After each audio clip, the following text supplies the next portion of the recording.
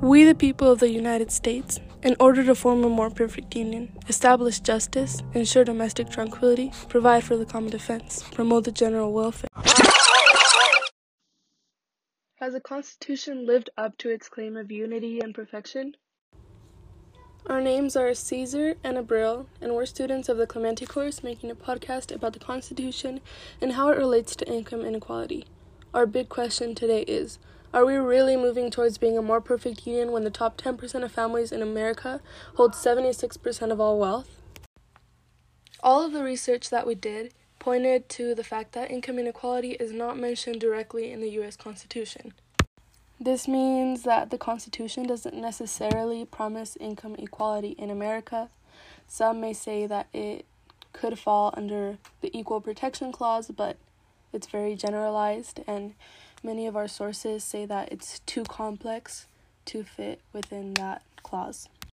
Because of this, we decided to do research in our school to see how income inequality really affects people individually and in our community especially. The first person we interviewed was a teacher. I teach at East High School, and I teach geography and student government. Awesome.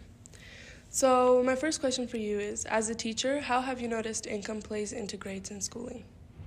That's like a heavy question there, kiddo. I don't actually see that money, like family money, helps a kid be smarter or limits a kid's academic ability. It's not the money part. It's like your brain is your brain. You know what I mean? Mm-hmm. And like whatever your parents are doing is whatever your parents are doing. What I often see is that kids who have more money, because their parents are telling them to go to college and their kids are telling them to take AP and you're going to do this and you're going to do this. So like they're pushing themselves in a different way, even if their brain is not smart enough to handle the class. Does that make sense? Yeah. There's a whole bunch of kind of smart kids in AP class who are just like drowning because their parents have a little bit more money, their parents went to college, and their parents have been telling them to do these things forever. And then on the flip side of that, I see just the opposite, right? Okay. But at East, I can guarantee you there's something weird happening. And like Miss Bolus's AP Human Geography class will be like 80 to 95% white, and my core geography class will be 80 to 95% black brown. It's an interesting game of like psychology, money, sociology, politics, you know, and it's sad because I feel like the people who lose this game are the people who are just trying to like feed their kids and pay their rent. After interviewing a teacher, we decided to get more student insight, and we decided to interview Ku and Hilda. Ku is a senior and Hilda is a sophomore, and we had to ask them some very difficult questions, so I appreciate you guys for talking to us. My first question to them was if they had a job. I don't. Someone consider it a job. I babysit, but it's for free, so I don't think. Yeah, kind of counts. Well, you don't have a job, but has your job ever prevented you from getting school help or from coming to class at all? I would say yeah, because I have to babysit. Like, let's say my parents have to go to work that day, I have to stay home and take care of the kids, so I can't come to school that day. So yeah. I think that also ties into when you're not able to pay for a babysitter every day or for a daycare, you're not able to go to school because of it, right?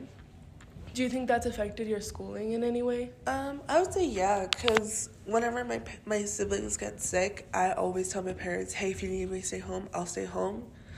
We also discussed their experiences with the Leopard Boutique and other of the services offered at our school. With the whole going to the boutique thing, I've always gone to like, you know, it's like where those like pantries where your parents can go and like I've always been there.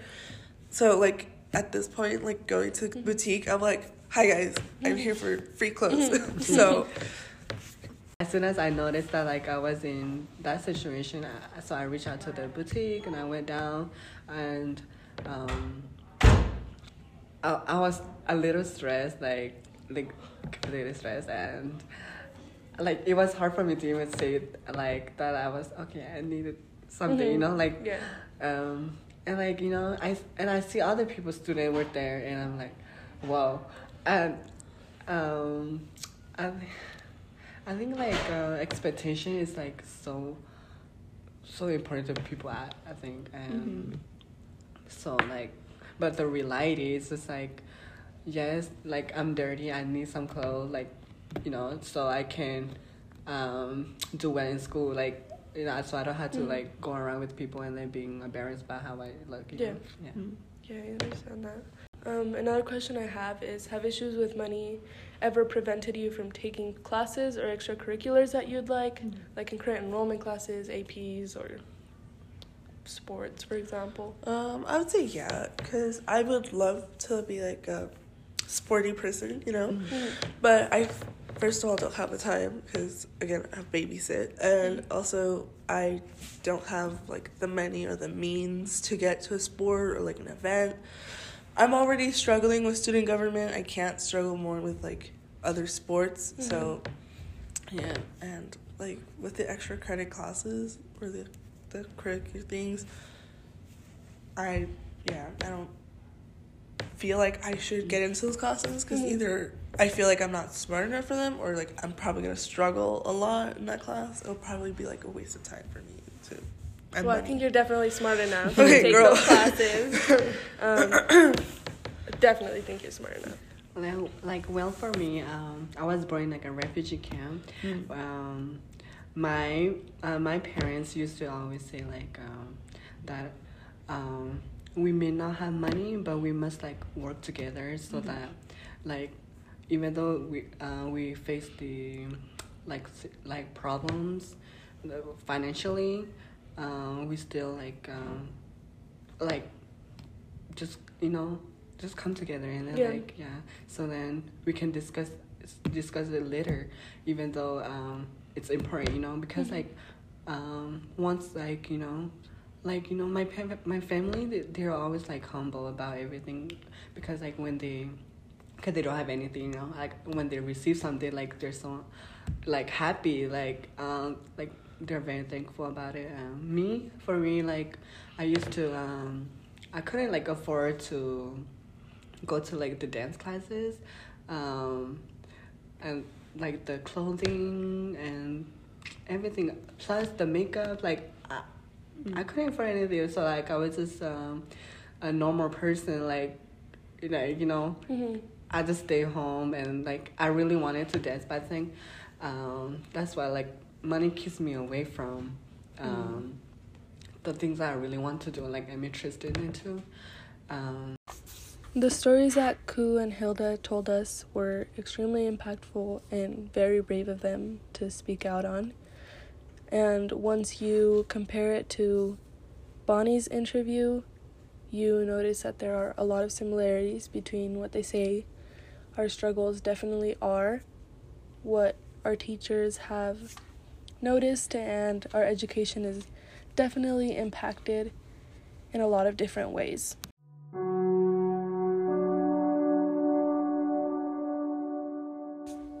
I would like to end this by thanking our school and Bonnie for the great resources they have provided for low-income students. If anyone is struggling in any way, make sure to visit the Student and Family Support Center on A floor, and don't be embarrassed to reach out for help.